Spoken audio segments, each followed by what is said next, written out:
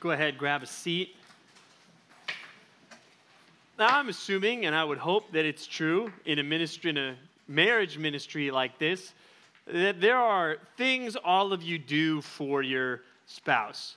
Whatever that might be, from practical things like taking out the trash or doing something around the house, or more romantic things like giving a gift or writing a note or giving flowers or whatever it might be. You all do things for your spouse. Why do you do those things? Why do you serve your spouse? Well, you might think, well, I'm supposed to. The Bible tells me so. The Bible says I'm supposed to love my wife like Christ loved the church. The Bible says I'm supposed to submit to my husband as to the Lord. Maybe that's one reason you might say. Or you say, well, because I made a promise to that person. I stood there on my wedding day and I made all these promises to them. Or it might be, well, if I don't, then, the next accountability group with my small group is going to be rough for me. So that's why I do these things for my spouse, whatever it might be. But hopefully, at the bottom of all of that, you do those things for your spouse because you have an attachment to that person. To put it the most simple way, you love that person. And what you love isn't just some commitment, some vow that you made. It's not just something else, but it's this person. Everything you do is focused on somebody. Same is true for the Christian life. Why do you live the Christian life? Well, you could say, well, the Bible tells me so. I'm supposed to do all these things. Or you might say, well, I promised I would do those things. When I became a Christian, I told God I would follow him. Or it might be because, I better do those things or else accountability is going to be a little awkward for me next time. Might be those same reasons, but what it should be, at the bottom line of all of it, is there's an attachment to a person. You love somebody, and that somebody is Jesus Christ. And I was thinking about that as we heard this sermon this last weekend that was very much focused on him. And Christ talked about his humanity, his deity, his kingdom, and let's be honest, to some extent, there were parts of it, it was kind of heady. We're diving deep into the Old Testament, where we're thinking about that Jesus is the God-man. That's a mystery that we're not going to fully be able to wrap our minds around. But does that have a purpose? That time that we spent this weekend and the time that we're going to spend tonight? Well, it absolutely does. Just like if you came tonight and the message was all about how awesome your spouse is, you'd be like, that'd be kind of awkward. Well, just for the sake of illustration, come with me here. It's just 30 minutes of, hey, this is how awesome your spouse is. This is all the unique things about them, the things that make them special, all the amazing things that they do. Don't you think you would leave here motivated to do things for your spouse? Even if I never even said, okay, now go do this, don't you think you would be motivated to do that? And that's what I want us to get tonight is as we think about who Christ is, we should be amazed. We should look at Jesus Christ, the God-man, and we should say, wow, he is awesome. There is no one like him. And that should motivate us to then go and live for him. And if we looked at the text there in Luke, or if you listen to the sermon, most of the focus there was on the deity of Christ. And that's an important topic. That's important for us, even as we do evangelism. There's so many people out there that want to just give you the line that, well, Jesus was just a good teacher. And that's just not true. There's cults that deny the deity of Christ, whatever it might be. But tonight, I want us to think about something maybe we've thought about less in our life, and that is Christ's humanity. I want us to think about the fact that God became a man, that Jesus Christ was a man. He had a physical body. He lived in this world. And in the service I was in, I don't know if he mentioned this specifically at every one, but on the back of the worksheets, he mentioned a book called The Man Christ Jesus by Bruce Ware. And in this book, it's about theological reflections on the humanity of Christ. He thinks about 8 different things. And I thought it'd be helpful since I know some of you with young kids, it's not like, oh, you know what? Every week I just read all the books on the back of the worksheet that Pastor Mike puts out. I thought it might be helpful for us to think through those 8 reflections that he writes about in this book. And what I want us to see is with every one of, he does a great job in this book of showing every one of these reflections comes with application. When we think about who Jesus is, it's going to show us, well, then this is what we should go do. So we're going to work through these quickly. But first, number 1, the first reflection is taking on human nature. That Jesus Christ, God, the eternal Son of God, took on the form, he became a man. And he does a good job of explaining this with this phrase, while the deity of Christ was fully possessed, it was not fully expressed due to his having taken on a human nature. And he gives an illustration in the book, similar if you're familiar to the old story, The Prince and the Pauper. If you're a child of the 90s like me, maybe you remember the Mickey Mouse version of this old story, but where the prince trades places with a poor beggar child. And now, when he is dressed as a beggar, is he any less the prince than he was in the castle? No. He still possesses all the inherent qualities of being the prince, but he is not fully expressing them. And Christ, he fully possessed his deity, but as a human, he didn't fully express it. And we learn a lot about this from the Bible in Philippians chapter 2, verses 5 through 7, which say, "Have this mind among yourselves, which is yours in Christ Jesus, who though he was in the form of God, did not count equality with God a thing to be grasped, but emptied himself by taking the form of a servant, being born in the likeness of men."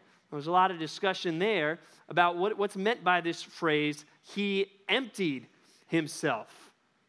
What does that mean? And a lot of people dig into that and try to say, well, he kind of gave up, if you're not careful, you end up saying, well, he gave up his deity. No, he did not give up his deity. It doesn't say that Jesus poured out part of himself. Jesus didn't subtract anything from himself when he became a man. He added something. He added a human nature. And the emphasis there in emptied himself is that he sacrificed. I mean, you want to talk about a step down. The eternal Son of God becomes a man. I mean, what an act of sacrifice. An act of sacrifice unlike anything you and I could ever do is what Christ did for us. And the emphasis here is on his sacrifice. And I want us to realize, how does that passage start there in Philippians 2? Have this mind among yourselves. That when we consider Jesus taking on human nature, what we have to consider, even before we get to the crucifixion, which it gets to in that passage eventually, is Jesus Christ becoming a man is one of the most humbling acts of sacrifice and service ever. And God says, you need to think that way. And even an application for us in this ministry is empty yourself for your spouse. As you look at Jesus and what he did, think about your spouse. And I think one of the most important elements in any marriage is this idea of sacrifice and service. Why did Jesus have any reason on our part to do what he did? Was it because you were so great? Was it because I'm so awesome? No, neither of those things are true, much less any reason for Jesus to do what he did. He did it because he loved us. And you're going to look at your spouse, and there's going to be times where you're like, yeah, they're not being very awesome today. Well, aren't you glad that Jesus didn't say that about you? But he emptied himself, taking the form of a servant when he didn't have to, but because he loved you. Let's think about that as we think about our spouses. The second reflection is on how Christ was empowered by the Spirit. Empowered by the Spirit. In several different chapters in this book, he comes across the idea of, why was Jesus perfect? And lots of times you think, well, because he was God. And he basically says, yes, but that's not really what drove Jesus to be all that he was. He points out that Scripture all over the place points to how Jesus was empowered and filled with the Holy Spirit. where it says this, in other words, although he came as one who was both fully God and fully man, he also lived his life as one indwelt with and empowered by the Spirit of God. And you can just jot down these references, but Isaiah 11, a messianic passage, talks about this stump of Jesse, and the Spirit of the Lord shall rest upon him. The Spirit of wisdom and understanding, the Spirit of counsel and of might, and the Spirit of knowledge and the fear of the Lord. And his delight shall be in the fear of the Lord. There's a side topic, just Jesus feared the Lord. That's an amazing thing to think about. Or Jesus reads this passage in his synagogue, Isaiah chapter 61, the Spirit of the Lord God is upon me. Jesus emphasized this, and what we need to realize is when Jesus left, he says, I'm going to send the Holy Spirit, and he's going to live among you. Even notice the parallels in these verses, Acts 10:38, how Jesus of Nazareth, God anointed Jesus of Nazareth with the Holy Spirit and with power. God anointed Jesus of Nazareth with the Holy Spirit and with power. In Acts 1:8, Jesus says this to his disciples, but you will receive power when the Holy Spirit has come upon you, and you will be my witnesses in Jerusalem and in all Judea and Samaria and to the end of the earth. Jesus is the perfect example of a life lived in the Spirit, of a life walking by the Spirit, of a life full of the Spirit. He is the ultimate example of that. That should amaze us, but it should also spur us on to action. And I think one specific way, thinking about this verse especially, should be we should evangelize with confidence. We should evangelize with confidence because that power that Jesus was anointed with in the Holy Spirit, he has now given the Holy Spirit to us. And he says, you're going to be my witnesses. And perhaps there's no greater time for us to hear this than a couple weeks before Easter, to realize we have the message of a risen Savior to share with the world. We might think, oh yeah, but I don't know. You have the Holy Spirit of God living inside of you. God can use you because of the Spirit that lives inside of you. Number 3, Jesus, the Bible says he was increasing in wisdom. Luke 2:52 says, and Jesus increased in wisdom and in stature and in favor with God and man. Now again, do we totally understand how this worked? No. But the Bible clearly says Jesus learned stuff.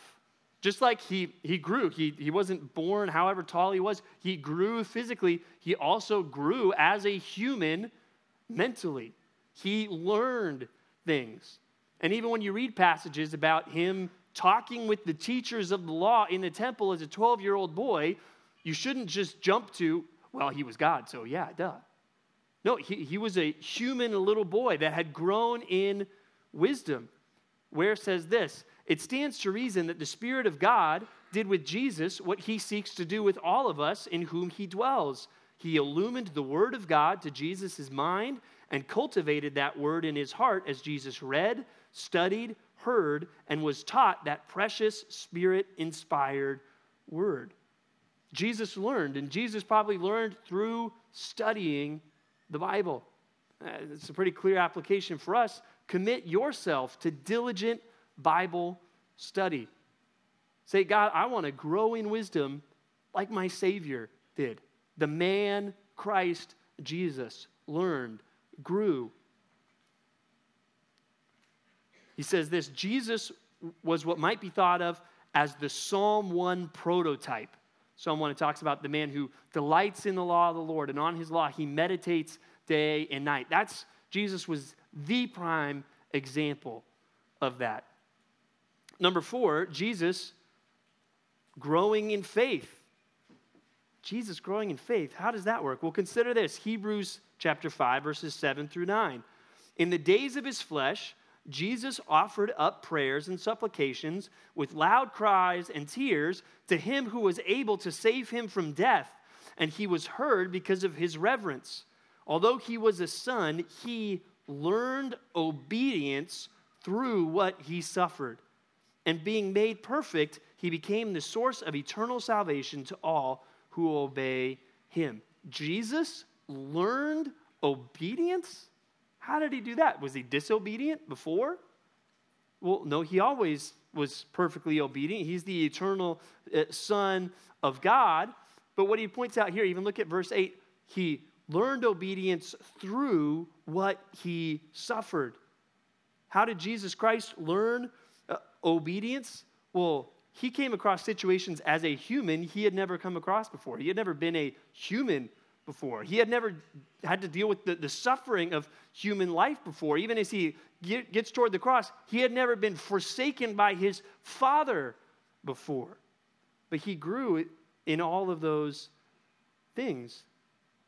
Where it says, must it not be that Hebrews is indicating that Jesus learned to obey the Father through the whole of his life with an obedience that was rendered in increasingly difficult situations as he grew and developed? He learned to obey increasingly divine demands with their accompanying increasingly difficult opposition and affliction through the whole of his life, which prepared him for the greatest of all divine demands upon him and the greatest attending suffering he would or could ever experience. Was Jesus not, the night before he died, in the garden saying, Father, if there is another way, let this cup pass from me? Yeah, he was. He learned obedience as he encountered these increasingly difficult situations. That God even used trials and suffering to see the man Christ Jesus learn obedience. Would he not use the same then for us? Application for us, embrace the growth that comes with trials and suffering. God is going to seek to make you perfect, not just through all the great times, but through the hard things in life. And that's exactly how Jesus Christ, as Hebrews says, learned obedience. And you might look at situations in your life or with work or with health or with your kids and say, why is this happening? This doesn't seem right. This doesn't seem fair. God has a purpose with this, and he wants you to learn obedience. And even it talks about Jesus with his loud cries and prayers to God. You can embrace the growth. Another way you can do that is through your own prayer life when times are hard. Number 5, thinking about Jesus resisting temptation. Jesus resisting temptation. And he makes 2 points here. And he says, number 1, Jesus was genuinely tempted. These were real temptations that Jesus felt. But number 2, Jesus was impeccable. Jesus was impeccable. Now that even when you think of impeccable, you think of just something that's perfect or flawless. But in a theological context, it gets to a debate that if you went to especially Bible college or seminary like me, could Jesus have sinned? Could he have? I mean, he was fully human. If they were real temptations, could he have sinned? It's an interesting question to think through because he was fully God yet fully man. And what Ware argues, and I think is a good argument, he says, no, Jesus could not have sinned because Jesus is God and God cannot sin. But that's not why Jesus didn't didn't sin. I'm getting ahead of myself here because he gives an illustration then of a swimmer. That's where I was going with this. And he talks about, imagine somebody training to break the world record for the longest swim. And they're training, and he says he thinks it's somewhere around 70 miles. So they're training to swim for 70 miles. And they're doing this, and as they get ready to give it a try, they realize this is a pretty dangerous thing we're trying to do. So, hey, I've got some buddies, and they're going to be right behind me in a boat the whole time, following me along. But the swimmer, he's trained really hard, and he does it. He's for longest swim. Well, could he have drowned? No, because his buddies were right behind him in the boat. It was not possible for him to drown. They would have saved him. Is that why he didn't drown? No, he didn't drown because he swam the whole way. And so we shouldn't just think, well, Jesus, he didn't sin because he was God. Well, yes, that's true, and he could not have sinned. But that's not necessarily why Jesus didn't sin. He didn't sin even in his humanity. He was the perfect sacrifice for us. He was the second Adam. He did what Adam did not. He resisted temptation perfectly as a human. And let's not write that off, well, he was God. No, the Bible shows us how he did it, and that's something we should think about, our application. Fight temptation with Scripture. When we see Jesus encountering temptation, when the devil comes to him, every time, boom, Jesus responds with Scripture. And this gets back to some of the other ones, that Jesus was empowered with the Spirit, that Jesus was growing in his faith, that he was learning in wisdom. And you've got to have those same things and now apply them to temptation. As I'm struggling with temptation, I'm filling my mind with God's word to fight that temptation. Learn from the example of Jesus. Ware writes, we may sing, this is an old hymn, may the mind of Christ my Savior live in me from day to day.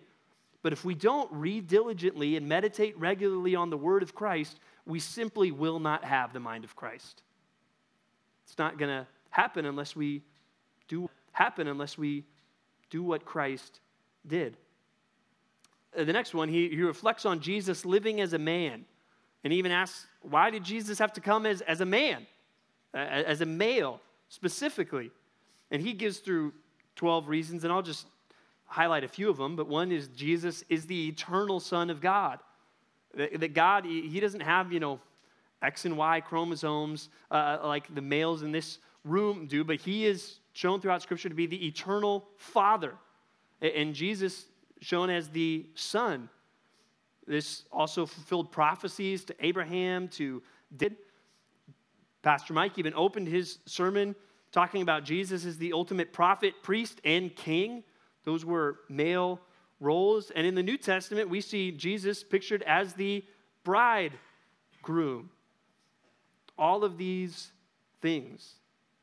And just a brief application, but as we think about God's design behind male and female in a world that on so many levels wants to disregard what God has taught, we want to accept God's roles for men and women. Admit not just grudgingly, all right, well, whatever, but God knows what he is doing. God is the one who designed all of this. When we follow his plan, it will be for the best. But I trust we talk about that a lot here. Number 7, thinking about dying in our place. Jesus dying in our place. Ware writes, to be sure, he had to be the God-man for the atonement to be efficacious. While he had to be more than a mere man, he could not have been less than fully a man. And he talks a lot in this chapter about the idea of penal substitution, which is really at the heart of what you and I believe, that Jesus Christ died as kind of even a penal and legal substitute for you and me. That he took the punishment that you and I deserve. And he makes the point that Jesus had to be a man to do this because, well, for one thing, we are humans. We are men and women. Jesus had to be a human to really be our substitute. Points to Hebrews 2, 14 and 15. Since, therefore, the children share in flesh and blood, he himself likewise partook of the same things, that through death he might destroy the one who has the power of death, that is the devil, and deliver all those who through fear of death were subject to lifelong slavery. Jesus, even to die, had to become a human. Because humans, that's what we do. If he would just remain God, God cannot truly die. So Jesus had to be a human to really participate in death. Ware writes, Christ had to be human in order for this imputation of our sin to take place. If he were divine only, it is inconceivable and impossible that our sin would be imputed to him. That Jesus Christ, as perfectly God and perfectly man, was the only one that could be the substitute for you and for me. But the Bible makes one message very clear. He is the substitute. And he took that punishment fully. There is nothing left to be paid. So even application for us, rest in the fact that your debt is paid in full. If you have turned from your sin, if you have put your faith in Christ, there is no condemnation left for you to pay. He was the perfect substitute. He has taken your place. It's over. It is finished. Isn't that an amazing truth? And isn't it so often that we can struggle with holding on to guilt and holding on to shame for sin that Jesus Christ died for, that he is paid for? And I'm sure there's some of you here tonight that you're still carrying the burden of your sin. You're still carrying the weight of all that you have done against God. And you need to know there is a substitute. That's what Jesus calls. He says, come, take my burden upon you. Let me give you rest. And he does that because he took your place. Last, he reflects on Jesus being raised, reigning, and returning in victory. Raised, reigning, and returning in victory. And encourages us to think through all of those things as Christ as a human. That he rose again as a human. And we'll come back to that. But even that Jesus reigns right now is still the God-man. He points to, sorry, I have the wrong reference on this next slide. That should be Matthew 28, 18 through 20. It's the right text there, wrong reference at the top. But we're all familiar with the Great Commission, right? Go therefore and make disciples of all nations. Well, let's jump back a verse. And Jesus came and said to them, all authority in heaven and on earth has been given to me. Well, does that mean that Jesus, as the eternal Son of God, didn't have all authority before as God? Doesn't the Bible teach various places that Jesus is the one that created the world? So he didn't have authority? Where it says this, it is the human Jesus who is given a kind of authority he didn't have before, and it is the human Jesus who commands his disciples to go in his name. As the Messiah who bought the nations with his shed blood on the cross, he receives rightly full authority over those nations to bring them into his fold, all of those who the Father has given to him. It's amazing to think about. And as we think about the resurrection, think about that the Bible describes Jesus as the firstborn from the dead. Well, what does that mean? And even if you think about the Bible, he's not the first person to get raised from the dead. I mean, he raised people from the dead before he died, so he wasn't the first. And even you could go back to the Old Testament and see people that are raised from the dead. Well, Jesus is unique. All those people that have been raised from the dead before, guess what happened to them? They died. Again, that's a unique claim. There's going to be a handful of people in heaven. Yeah, I died twice. Whoa, weird. Jesus, he died and he rose again, never to die again.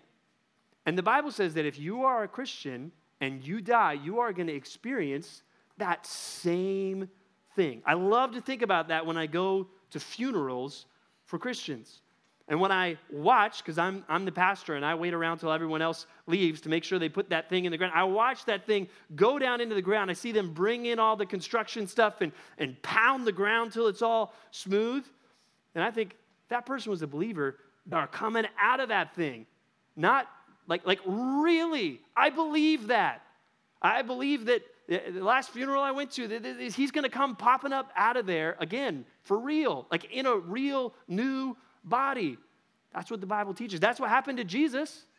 He says that's what's going to happen to all that put their faith in Christ. And if you die, that's what's going to happen to you, for real. So application for us, hope in the resurrection.